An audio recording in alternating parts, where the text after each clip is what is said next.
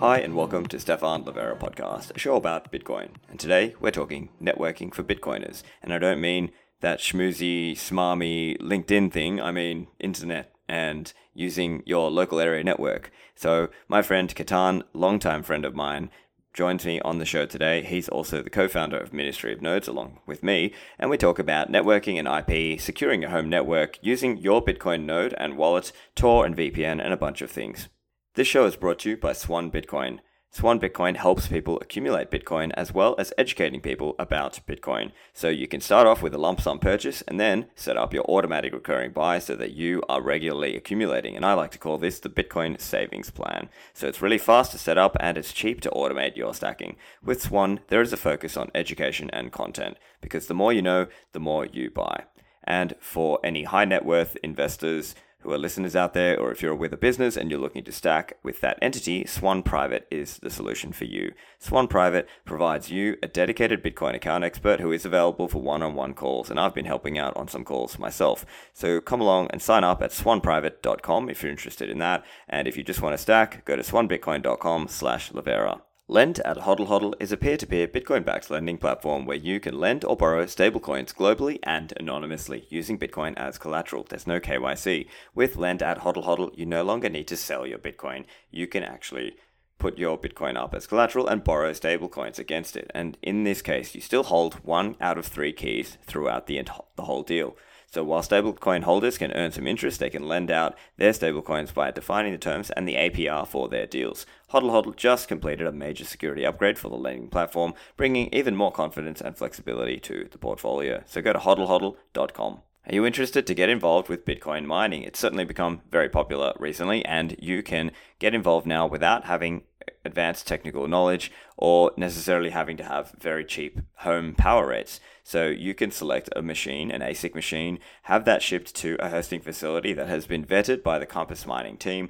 Then you join a mining pool, and in the meantime, you're paying hosting fees, and now you're receiving Bitcoin. So this is an easy way to get started. And for those of you who want to do home mining, Compass have launched home mining. So you can order miners to your home in the US, and they've even made a Compass at-home mining guide, which is available on their website. Remember, not everyone has cheap residential power rates, and so they prefer to use a hosted facility just to get access to better rates there. So go to compassmining.io and you can sign up there. On to the show. Ketan, welcome to the show. Thank you. Thanks for having me. Mr. Ministry of Nodes and Mr. Calyx and also Pop OS. That's I obviously had to get you on the show, and it was time to get you on. So for anyone who doesn't know you, tell us a little bit about yourself. Well, my name's Ketan, and I am the co-founder of Ministry of Nodes with you, Stefan. And we provide Bitcoin education material, particularly on YouTube. We also have guides and we do consulting sessions as well. So yeah, that's just a little bit about me. And I'm into open source software, and obviously a hardcore, diehard Bitcoiner. Yeah, of course. So for anyone who doesn't know, Ketan is one of my first friends in Bitcoin. He's one of the people I've known for a long time. And so, yeah, it was an interesting journey bringing Ketan down the rabbit hole with me. I think it was the white paper that did it for him. But today we were going to talk about networking for Bitcoiners, because I think this is some stuff that maybe Bitcoin people, if you're new, you might not have thought about this. You might not know a lot about it. And this happens to be one of Ketan's areas that he loves. He loves to talk about. He loves to read and research about it. So this is the perfect thing for him to help educate our Bitcoin community about it. So maybe you want to just start with some of the basics. Why should we even care about networking? Why do we even care about our home network? Don't I just turn on and the Wi-Fi works? Yeah, look, I think we should start caring as Bitcoiners about our home networks from a security and privacy perspective. The reason is before Bitcoin was invented, most hackers and most crackers would be looking at things like governments, would be looking at places like that hold identity information, corporations, banks, financial institutions, exchanges, those sorts of things, right? They're the type of, that's where you get the most bang for buck. Now, with the invention of Bitcoin, however, that game slightly changes in that now home networks could potentially be something of worth. I'm not specifically talking about cold storage. I think cold storage and hardware wallets are fantastic devices and tools, and I think you and I both agree on that. But I'm talking more about hot wallets, and in the context of specifically Lightning Network, as well as CoinJoin. These are two predominant hot wallets that I am seeing that are now becoming more and more popular and becoming online.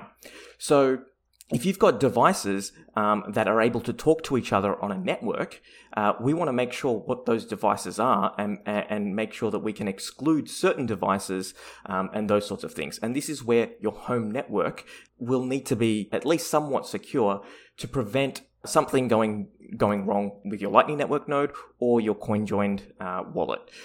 I can totally foresee a scenario where someone, gets into your Wi-Fi, your poor passworded Wi-Fi, logs into your MyNode, logs in to your Ride the Lightning, and then basically closes all the channels, sweeps all the funds, and does it at 12 o'clock and between the hours of 12 o'clock at night and 4 o'clock in the morning whilst you're asleep. I can totally see that happening. So this is why we need to start to look into and improve and upgrade our networks, because some of these routers have been around for a very, very long time. And so, this is why I think we should start caring about our home networks.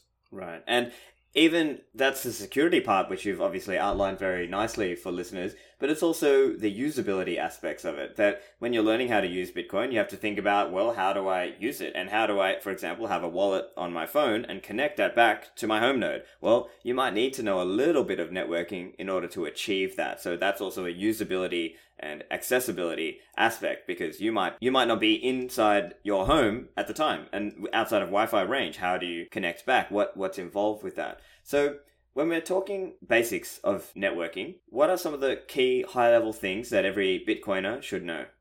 Okay, so I think I've got a couple of tips for you. The first one is, if you haven't logged into your router, I would strongly suggest that you do so. You'll probably find that these routers will have a very insecure default username and password, and that will be assigned to you or given to you by your internet service provider. Now, on the back of them, they might have an address that you can go to. It'll be something like http://192.168.1.1, and then you enter in a username and password, and it presents you with the router login. And there I would strongly suggest looking and to seeing what functions are available if you haven't already. The next thing that I would also recommend is changing that default password. I think that is something that, if someone, say for example, you came in, Stefan, to my place, and I said, hey, here's the Wi-Fi password, and then you went into 192.168.1.1 and it had the default username and password, well, you're now messing with my network, and I don't particularly want that. So what I would recommend is changing that password to something a little bit more secure. But not only changing the password to the access to access the router itself, but also to change your Wi-Fi password. That is something that I think that all Bitcoiners should be looking at, because that is an attack surface. The thing that you should change it to, and this is just a recommendation only, is at least you should be using WPA2. A lot of these old school routers will be using WPA, just normal WPA, which is now obsolete. But you want to be doing WPA2 as the password encryption methodology. And also, you want to be using a strong password. And the way that I like to do it is, if you go onto the Electronic Frontier Foundation, there is a way that you can use some dice. If you roll some dice, it will give you it's got a word list, and it corresponds with your dice roll. And so if you add, say, 5 words put together randomly, you're going to get a very, very good secure password that you can speak to in case you need it to give to somebody, but it's accessible to everybody as well. So, and it is secure. So that's another tip for you. And there's one more tip that I would also give, is using guest Wi-Fis. Your router in there will have the ability to segregate networks. So you might have a trusted network and a guest network. That guest network can host things like your televisions, your Chromecast, security cameras, Internet of Things devices, work laptops now that, we're working from home. more and more. If you don't want your work laptop on your trusted network, then you might want to put that onto your guest network as well. So these are some of the things that you can do. Also, keep your router up to date to the latest firmware that is provided by the router manufacturer. So those 4 tips, I think, are the baseline of home networks.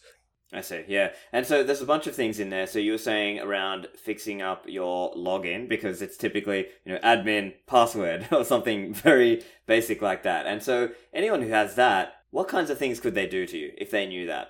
Oh boy. Well, they could start to shut you out of your own network. That's one thing. All of your devices, your internet stops working. They can then see which addresses have your node. They can see all the devices on your network. They can snoop traffic. So if you're using unencrypted ways of logging into websites and using your username and passwords, they can snoop through there. Yeah, that they can pretty much spy on you using, advanced tools that are available on the market there. So it's probably worthwhile not having devices that you don't trust on your network, and then, basically keeping your network to the devices that you actually know.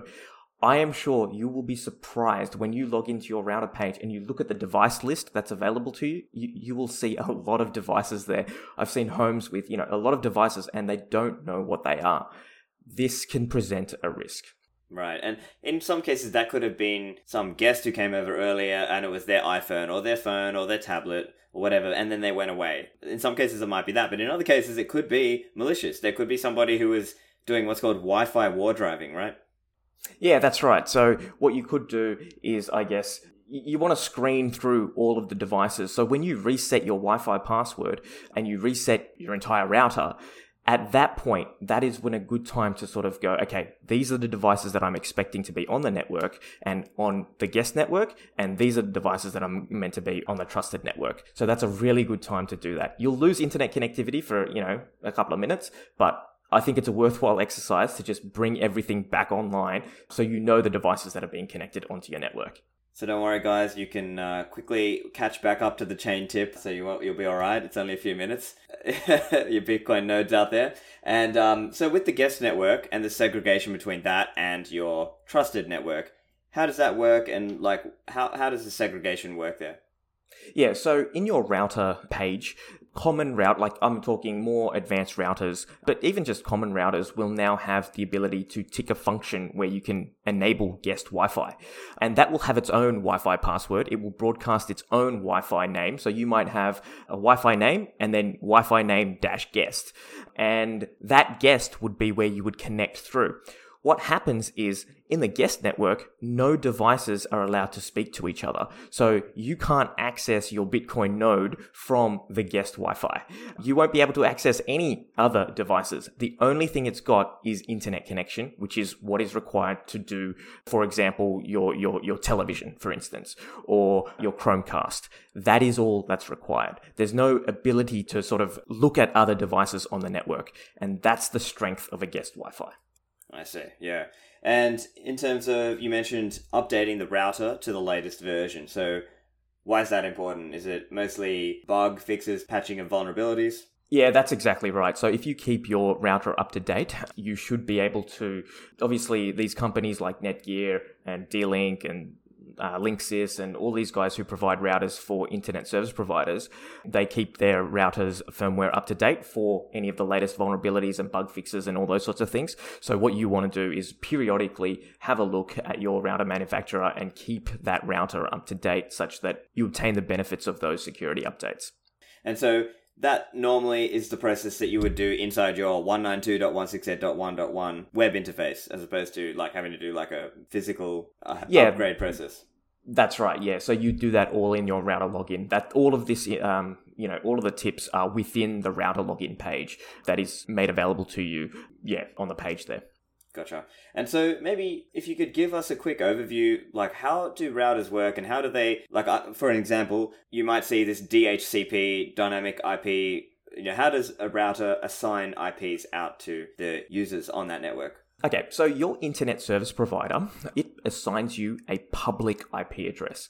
Now, you can get a static public-facing IP address, or you can get a dynamic public-facing IP address. A dynamic one, as the name suggests, keeps changing over and over again, and it constantly changes, whereas a static one stays the same. Some internet service providers will not provide you with a public-facing IP address. For example, if you're on a mobile wireless network, that won't have a public-facing IP address. Now, that modem will then connect through to your router. And your router is basically the first device in your home that will be connected to the internet. And it will be assigned the IP address, or what's known as a WAN IP address, or a wide area network IP address. Now, that is separate and distinct from your local IP address, your LAN IP address. So you've got a local area network and a wide area network. Your wide area network is basically going out to the rest of the world and fetching information, and your local IP addresses are just being assigned so that basically we can't have every single device having a wide area network IP address. What is happening here is that your local IP addresses are sharing that one WAN IP. And so everything is, traversed through this WAN IP address. That is distinct to you. Your internet service provider, because you've paid for it, they know your address, they know your credit card details, they know exactly who or what internet connection is looking up what. And in countries like Australia, internet service providers are required to keep metadata, which they definely loose, on internet connections for up to 2 years. So they do this through what's known as a domain name server. So when you go out and you request information on the internet, the domain name server will say, okay, this is, say for example, you wanted to go to google.com. This is google.com's IP address, and it puts you in touch with that IP address, or it converts it. So that is how, you're creating these logs. Internal to your network though, your router is what's going to assign IP addresses or internal IP addresses. So your router login is 192.168.1.1. And then say, for example, you bring on your mobile phone onto the Wi-Fi. It will have 192.168.1.2 and then .3, .4, .5. And the service that is doing this is called a DHCP server that is run on your router. Gotcha. So that's the big connection there. And so I think you were touching on this before as well, but what's the importance then of hiding your IP, or what are the privacy considerations around what your, now in this case, your WAN IP is? Yeah, so as I was sort of alluding to, what you want to do is try to make sure that your WAN IP address is not something that is, you want to hide it, because this is the gateway into your home network. It's the door that people knock that will basically allow them access into your home network. And so the job of the router, which is very, very important, is to act as almost like a firewall between your devices at home and the public information highway that people are trying to sort of look into. And so that is kind of, the privacy considerations are basically, you want to have as minimal attack surface as possible. So that's why you never give away your public IP address. And it's also being logged. So logs of that IP address going to, say, for example, the Sydney Morning Herald website are being generated via the DNS server, but also from Sydney Morning Herald's end, their server would be logging which IP is accessing what websites as well. So you're leaking a lot of information when you browse the internet. And so you want to try and protect that as best as you can. I see. And so in practice, that will be difficult for most people to achieve, but it is worthwhile thinking about in that it essentially doxes whoever is paying the bill for your ISP, which, if you're paying the bill for that ISP, well then that ISP knows your credit card details or your direct debit bank, whatever, and that can be tied back to you. So if you are out doing something on the internet and it can be tied back to your identity, then that can be a concern for people out there. And I guess tying back to the point you were saying earlier about securing your router, just in the same way that, for example, there were people who were basically illegally buying a KYC credential to get a Binance account or whatever, they're using someone else's KYC, right? So in the same way, like if somebody hacks your Wi-Fi and then uses it to do illegal things, you're going to get, it might look like you're the one doing the illegal thing. So that's also another thing to kind of think about. And then, of course, depending on how private you want to be with your use of Bitcoin, there may be people in countries around the world where they do not want to disclose that they are even using Bitcoin. So that's probably an aspect to think about there. So then bringing it to networking for Bitcoiners, let's talk a little bit more about what it looks like if you want to use your Bitcoin node on your local home network. So maybe as an example, you've got MyNode or Umbrel or one of these different node packages, or you've got your own box and it's whatever that IP number. What does it look like if you want to hook up our own Bitcoin wallets with that node internally? So in reality, you've got two options for yourself. So you can do what's known as a VPN, so you can tunnel in, or you can go over Tor. Now, each of them have their own sort of pros and cons, which I'll go through. But basically, with a VPN, there is some high level of configurability there, but it is quick and it's accessible, it's reliable, okay? It's very, very good. Whereas Tor is very, very easy to configure, but it can have reliability and it's a little bit slower. So those are the two trade-offs here. Now, my preference is I like to use VPNs. Now, what I do is I have a VPN on my router, or what's known as a VPN server. And a lot of people, I guess, confuse the two. There's VPN clients and VPN server. And VPN servers allow you to connect back to your home network whilst you're out and about and access the services that are in your home. For example, your Bitcoin node. So you might have an Electrum server there, or you might have your Lightning Network node. You can actually hook that up, or your phone to your Lightning Network node via a VPN server. And so this is something that you host. You can host it on your router, or you can host it internally onto your network as well. But then you would need to open up a port on your router to allow that traffic in. And it's encrypted and it's got username and passwords and those sorts of things as well to prevent other people from accessing it from the World Wide Web as well. So that's one way. Or the MyNode packages and various other packages will also broadcast an onion address for Tor. And so you can, in your mobile app, you can then say, all right, well, can you connect to this onion address? And that will then give you your Lightning Network, your funds, and you can use like Zeus Wallet or something like, or Zap Wallet to do that. So those are the two ways of doing it. Separate and distinct from a VPN client, which is where you are basically trying to hide your IP address. And that is connecting through to something like either Mullvad VPN or Proton VPN or iVPN or something like that.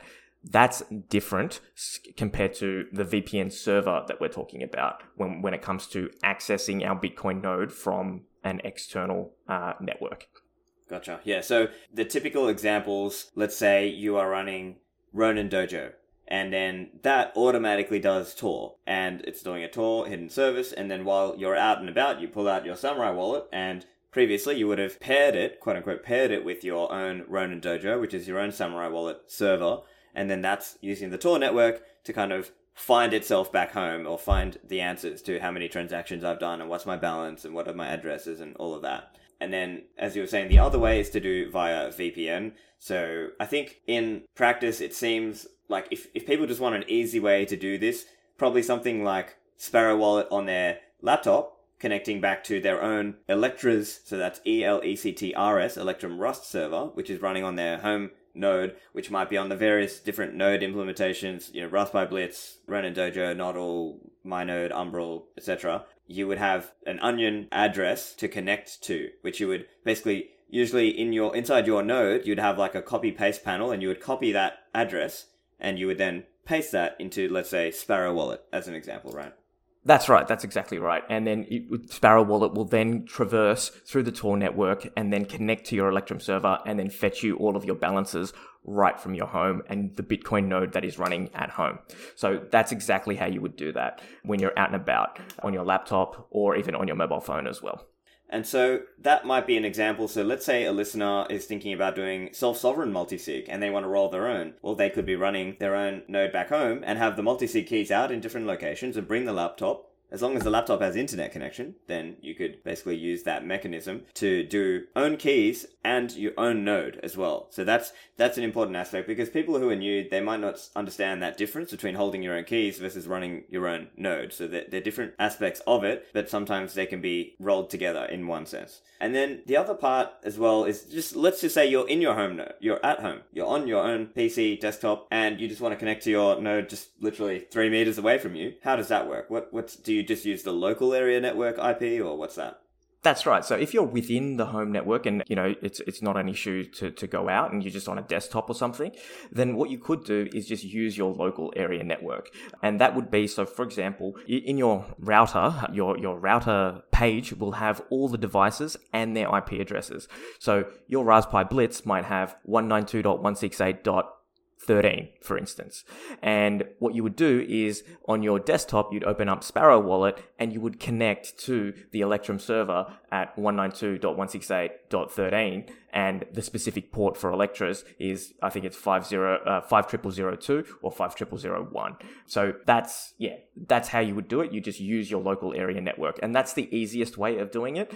But I think now with people wanting to be out and about more, they probably will, and wanting to access their nodes, they'll probably be needing to either use Tor or a VPN server to be able to tunnel back in. Back to the show in a moment. As the number goes up, it's time to think about your security. Have you thought about multi-signature with Unchained Capital? Unchained are making it easy for you to set up a multi-signature setup, so you can have 2 hardware wallets in your control in separate locations, and Unchained will hold the third key, and they can countersign for you if you need, but you are still able to control those coins totally on your own if you choose. So Unchained Capital are making it easy for you to do this and remove single points of failure. So that's the important part. So if you need a hand setting this up, there is a concierge onboarding program where you can have hardware wallets shipped to you and have a call to get set up, even if you have never held your own private keys before. So this is a great choice for you if you're looking to upgrade your security, take your coins off the exchange or off the brokerage, and take them into your control. So go to unchained.com and check out the concierge packages there. There's a personal one and a business one, and you get $50 off with the promo code Livera. Now, don't forget to think about your Bitcoin backups. Don't just rely on that piece of paper that you get with your hardware wallet when you're writing down the 24 seed words. Get a metal product.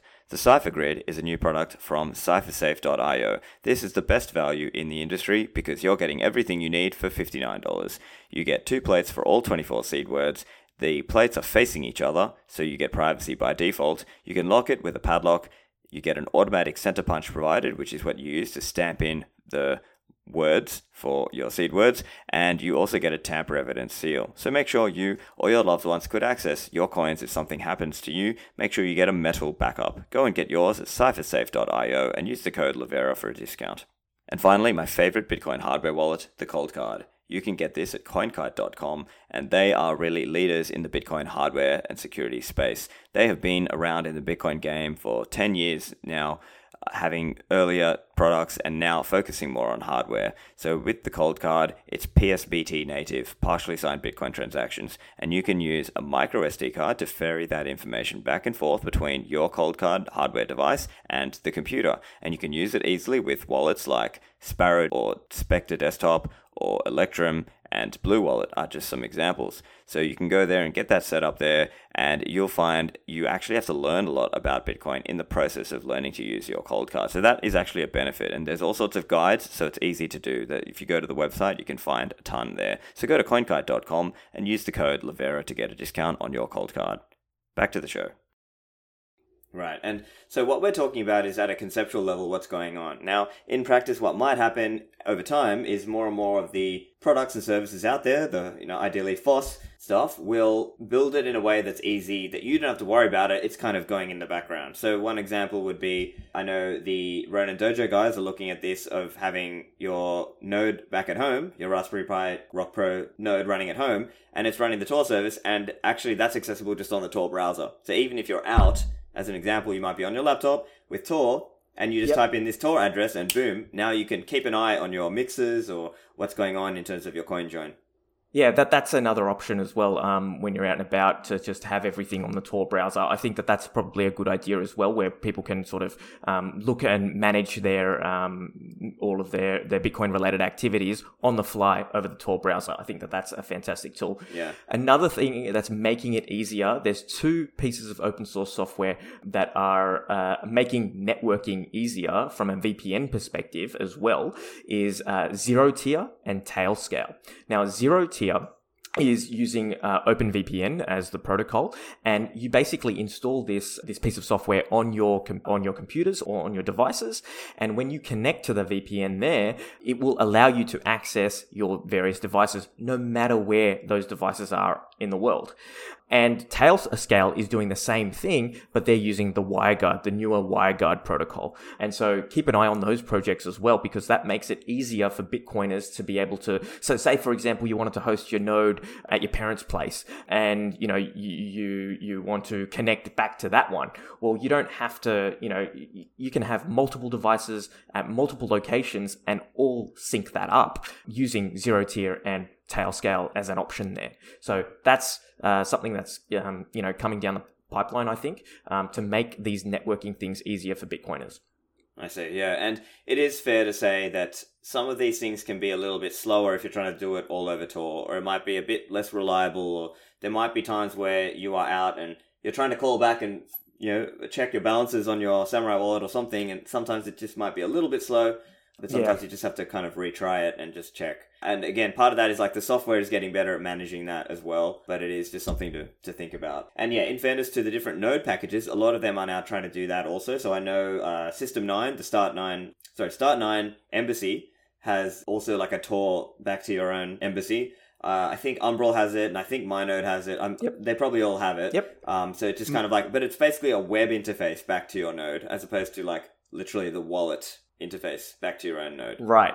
Yeah. So that these are all improvements that we're starting to see, because we're seeing that, like if you look at the Telegram support channels, it is flooded with, how do I do this over Tor, or how do I do this over VPN? And it's getting very, very confusing. And I'm liking the fact that these node packages are making it easier for people to hook back to your own node over Tor or over VPN. And I think, the Umbrel guys are certainly looking into Tailscale as well. I know that.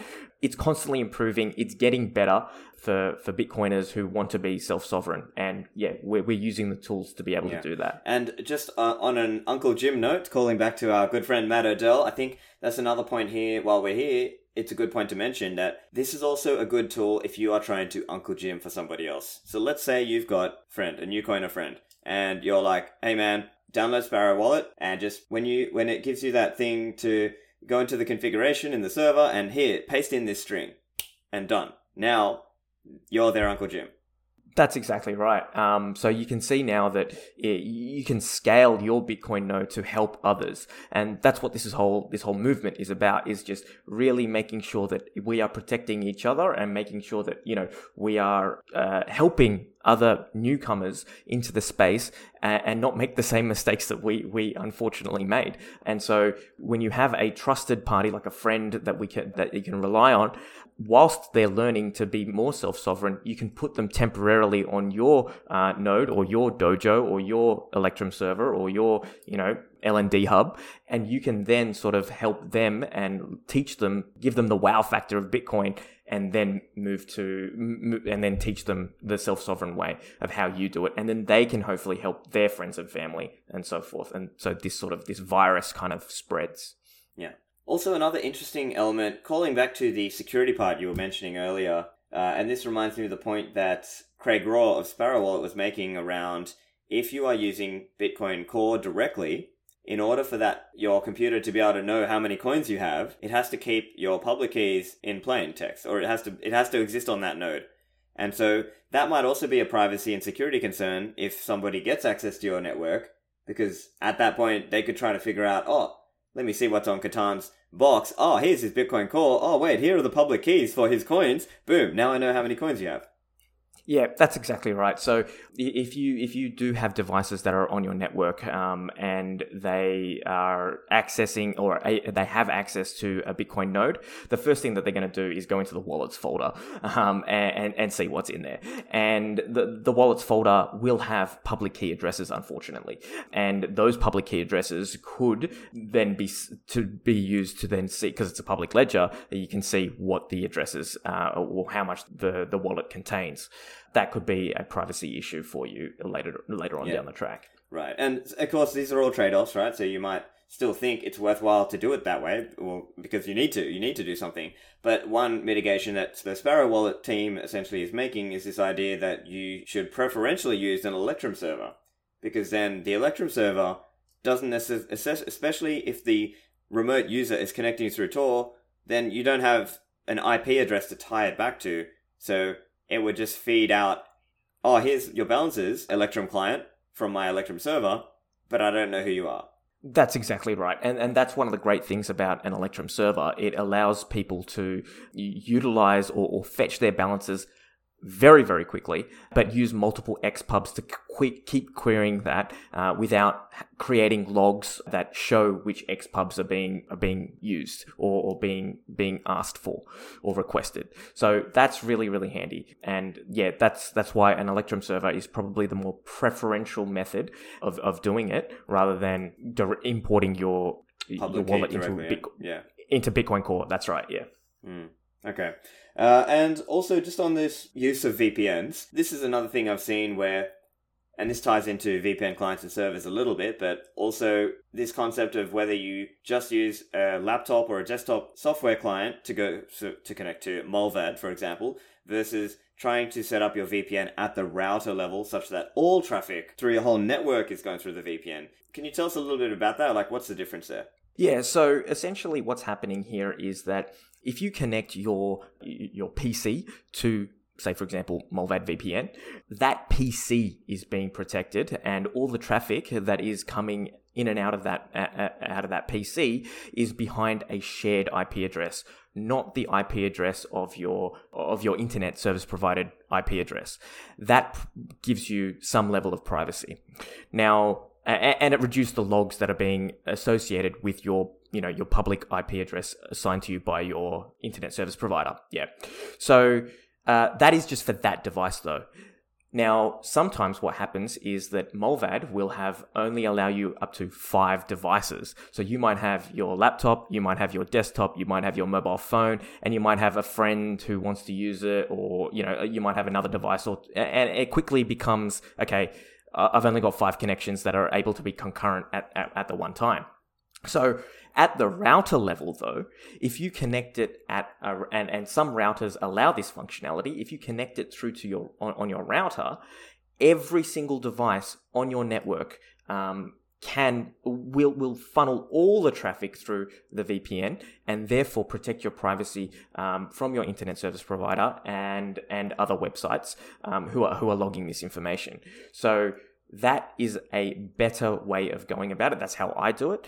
If you can use open source tools to be able to do this. But yeah, you can use that functionality in your router to be able to do that. That's something that listeners might want to consider as well. Yeah, right. And so in some cases, it may be that your computer level use of a VPN, so say Mullvad just on my laptop, it might still leak some of the traffic out through the normal ClearNet internet, and maybe that's also another angle there, that if you do it at the router level, it's maybe a little bit more well covered. Yeah, that's right. So say, for example, you've got a Raspberry Pi there, trying to put a VPN on a Raspberry Pi, it's possible, but if you do it at the router level, then you don't need to do it for any device that you connect onto your network. And so therefore, all of the traffic that you've generated throughout your entire internet history is then, protected by a VPN, and you're not subject to these laws, where, you've got your 2 years worth of metadata being collected, because you're not using the internet service provider's DNS, you're using Mullvad's DNS. Okay, so now let's talk about this question of running a Homebox node versus a VPS. So VPS stands for Virtual Private Server, and as an example, you might be running BTC Pay on LunaNode, and they've got a very easy LunaNode, what's called web deploy process. So that's one example of a VPS service that you might be using for your Bitcoin stuff. But the alternative is to try and run it literally bare metal in your own home. So can you explain some of the different considerations here? Yeah, so look, if you're using a VPS, obviously you are at the subject of your VPS provider, right? That is a trusted third party that you are relying upon, and they have the ability, if they so wish, they can shut that down at a moment's notice. So that is a trade-off that you are making. And basically, it also costs money. So, it's usually something nominal like $5 a month or $10 a month or whatever it is. But they have the ability to shut you down. They can also take a look at your traffic potentially and see what you're doing. And that is what a VPS sort of offers. But reliability and uptime, I don't think you're ever going to have a problem with a VPS. Like that is their bread and butter. That is going to be something that you can rely upon, particularly if you're a digital nomad type of person and you don't have that ability to host something at home. If you're constantly out and about and you don't have a permanent address, well then a VPS is probably the fit for you. You must rely on somebody else to be able to do that, because you can't just keep taking your Raspberry Pi offline all the time to your next hotel location or to your next location. It just doesn't make sense. As compared to a home box where you can build everything up yourself and run your BTC Pay server, expose it out to the world, and you're able to host things yourself. However, that being said, there's reliability. So say, for example, the electricity goes or the internet goes at your place. Well, now you don't have a BTC Pay server anymore. So those are the trade-offs there. Whilst it's free, it also comes with a bit of a trade-off to that extent as well. But if you are, in a permanent address, then that might mean something, it's the more self-sovereign way, and you can't be shut down. Those are the trade-offs there. And also, arguably, there is a trade-off there around exposing your home IP. So if you want to run a Bitcoin store, receive payment for your products or services you're selling online, that's also something that you do have to think about. Because again, as we were saying earlier, you're doxing the IP, you're doxing basically the address and the name of the person who paid for that ISP, basically. That's exactly right. So if you are running something like that from your home, you are potentially doxing your IP. There are ways to hide that. But then again, it's trusted third parties once again who you would need to then trust. There is no perfect solution, unfortunately. The internet, when it first made, it wasn't by default private. And so these are some of the trade-offs that happen when you are, you're using a VPS versus, doing it yourself in your own home. Yes, you are doxing your own IP address, but there are mitigating factors if you are willing to trust somebody else with that information. It's really up to you. Gotcha. Yeah. And then while we're here, Bitcoiners tend to have more of a focus around self-sovereignty. So you might be interested to run other services on this kind of box. As an example, your own password manager, Bitwarden, or your Nextcloud, which is like your own version of kind of like your own home-rolled open source Microsoft Office kind of thing. Matrix, your chat server, or Mastodon, your own, decentralized distributed social media. Can you tell us a little bit about what are the things to think about there? Yeah, so look, I've been going down the rabbit hole of self-hosting for quite some time now, and I love it. You can host, what you can do is you can host your own services, so you don't need to rely on trusted third parties. So for example, if you don't want to use Bitwarden's server, you can create your own Bitwarden server because it is open source software. And so instead of calling out to bitwarden.com, you call out to your own network and retrieve your passwords from your own home network. Same thing with Mastodon. It is a Twitter alternative, but basically it's self-hosted. And so if one of the advantages is that the censorship and the deplatforming and those sorts of things can't occur. That's not to say that nobody can block you. You can be blocked still, but your words, they will still remain there up for everybody to see if they so wish to listen. So that's another example. And then you've also got Nextcloud, which, as you mentioned, is a great open source Dropbox style alternative that you can host and manage your data through that. These are all things that you can do. I would strongly recommend that you keep your node separate from if you are doing hardware, these sorts of other peripheral other self-hosting, things. yeah. Yeah, other self-hosting. But I know that, the Umbrel guys and the Start9 guys, they are doing it all in the Raspberry Pi. I'm interested to see how that works out long term and seeing what happens with that. But at this point, my conscience is telling me, hey, Bitcoin-related activities, one piece of device, and self-hosting activities, another piece of device, depending upon your circumstances. But that's just me personally. Let's see what happens in that space. And I suppose the Start9 Labs person could come back and say, well, fine, Catan, what I might do is have two. I'd have one for my Bitcoin stuff and one for the non-Bitcoin stuff, and maybe... That's exactly right, yeah. So that just sort of segregates out the resources, particularly in high-resource environments. Sometimes when, I know now that Electrum has, or the Electrum server has upgraded, and now you need to re-index all of the transactions, the 420 gigabytes. That's going to take some time on a Raspberry Pi. And then to have that slowing everything down, like, for example, a Nextcloud as well, during that time, what's going to happen there? That's the key concerns that I've got there. But, let's see what happens. You might want to, segregate and have two Raspberry Pis, one running Bitcoin only and one running all of your other peripheral services as well. That's a great solution. And while we're talking about all the upsides of self-sovereignty, I think we should probably also, to be fair, talk about some of the downsides, right? Because there can be issues with these things, and it's probably good to give a fair presentation of what that is. So yes, the upside is, look, you're being more self-sovereign, you're not as reliant on trusted third parties or other service providers. What are some of the downsides that you have seen in trying to go down this pathway? Okay, so the electricity shuts down at home. That is a downside, right? If the electricity goes out or your internet service provider goes out for some strange reason, it is just painful. You won't be able to tunnel back. You could be out and about somewhere else, and at home, no one's home, no one can look into it, and you're just left high and dry. It's not helpful. It's also, there's time involved. There's your time in being able to set this up, make it robust, understand what's going on. There is a bit of knowledge, there is a bit of a journey, call it a rabbit hole, that you might need to go down to be able to familiarize yourself with some of the concepts and the terms that are going on. So those are some of the, downsides, obviously.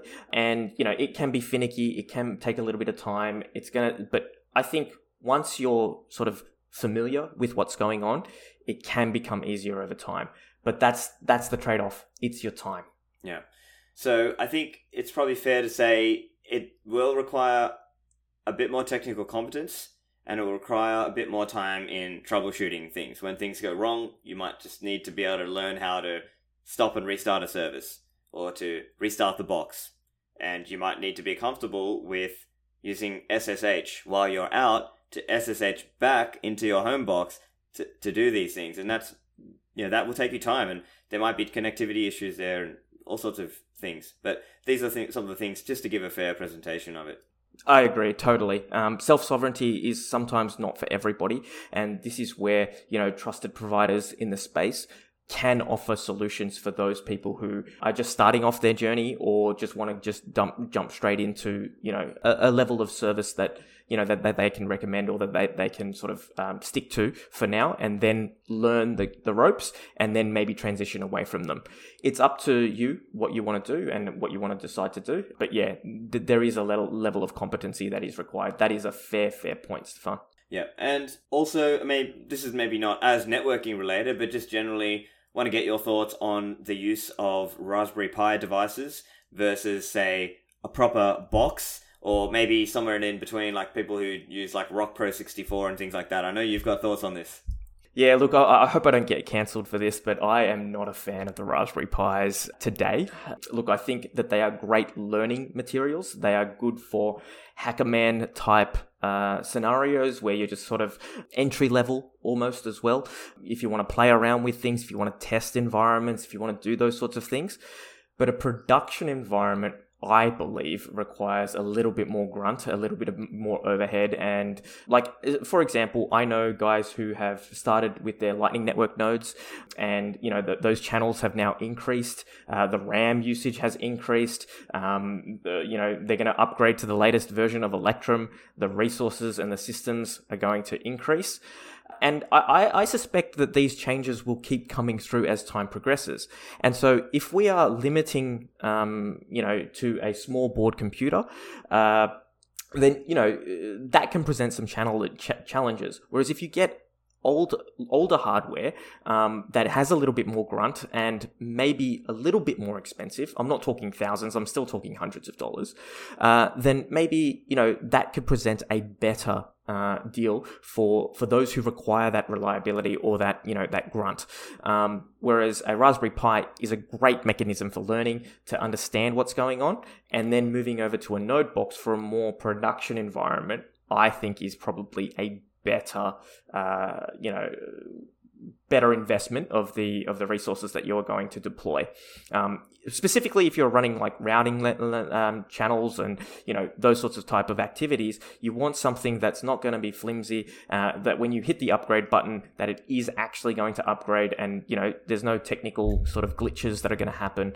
These things just come with time, I guess, and I think I'm sure the other the implementations are going to improve over time, but these are some of the things that I think Bitcoiners are facing, and I think they need a strong, reliable method.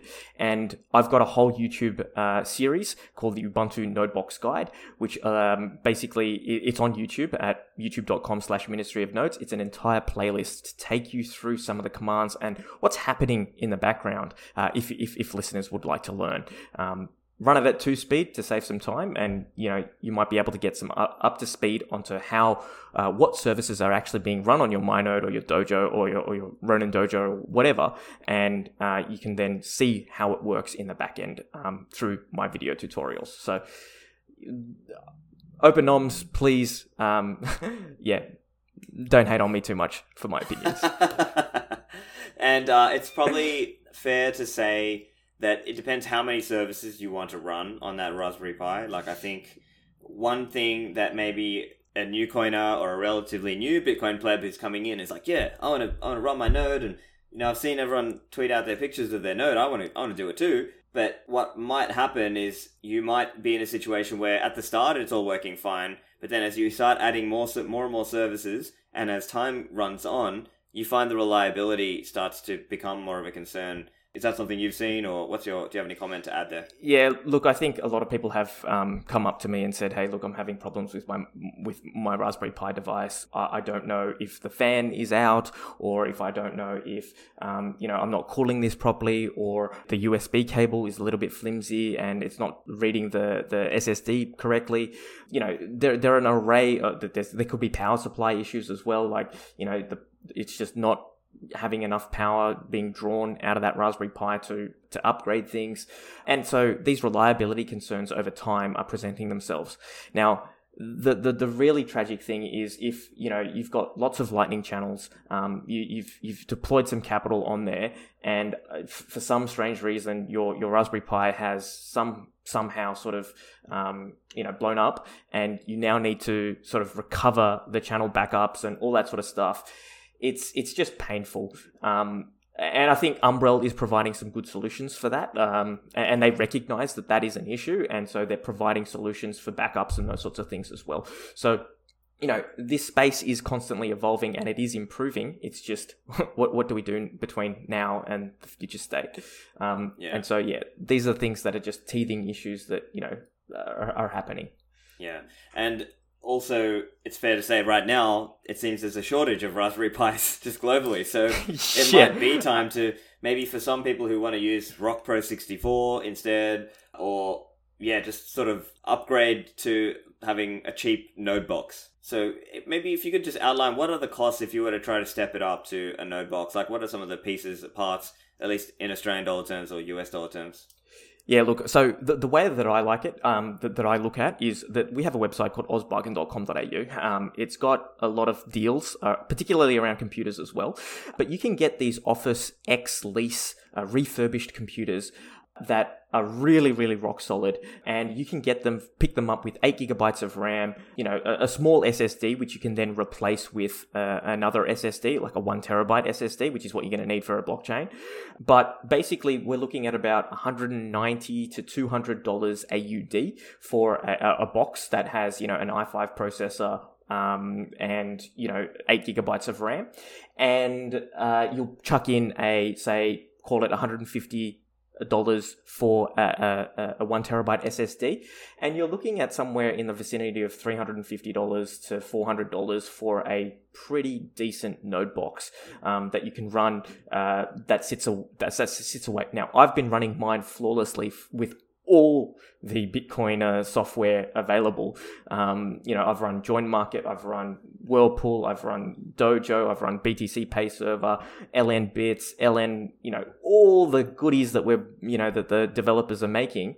And it's been running rock solid for about 3 years straight. I've never had a problem with it. And that type of reliability and that type of, peace of mind is something that I value, particularly when it comes to the Lightning Network as well.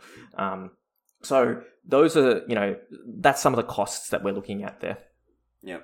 And it's also important to note, you're not necessarily going to keep all the keys for your Bitcoin on there. Right now, Lightning and CoinJoin, obviously, the keys must remain hot. Those are the common examples. But for your cold storage, you might have that on your cold card or your multi-sig, and using Sparrow or Electrum Server or Spectre Desktop and calling back to the node. So the node does not have the keys for your HODL stack, your big stash. It's just got a smaller amount, which is your CoinJoin or Lightning stuff. Just an important point. That's exactly, that is an important point. Yes, there's a distinction there between cold storage as well as wallets that are hot.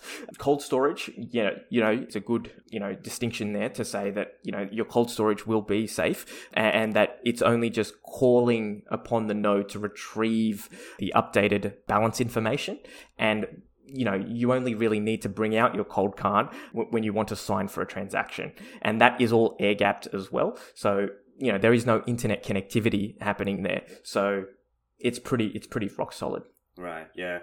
So I think those are probably the key points. I think that was a really good overview for Bitcoin people who are trying to learn a little bit more. In some ways, you do have to become a little bit of a jack of all trades and learn a little bit about economics and learn a little bit about computers and learn a little bit about markets and finance, and obviously learn a little bit about networking. And that's just part of becoming a well-rounded Bitcoiner and knowing what it takes. So as we finish off, Ketan, any final tips for the listeners? And of course, where can people find you online? Yeah, so look, I think the tip is to get started. I think don't be too complacent about this. Don't just say, oh, you know what, I'll leave it. I'll leave my network just with a default username and password. Proactively try to, even if it's a small steps to get you started, I think that those are worthwhile endeavors to take. Where you can find me, I'm at @_K3TAN on Twitter.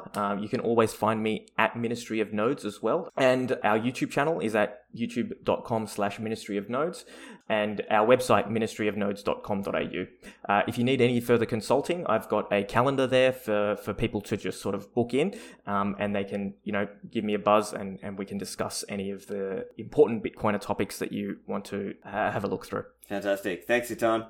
No worries. Take care, Stefan. So I hope you found that useful and you learned something about using Bitcoin and your networking aspects and securing your home network. Go to stefanlivera.com/315 for the show notes and the transcript. That's it from me, and I'll see you in the Citadels.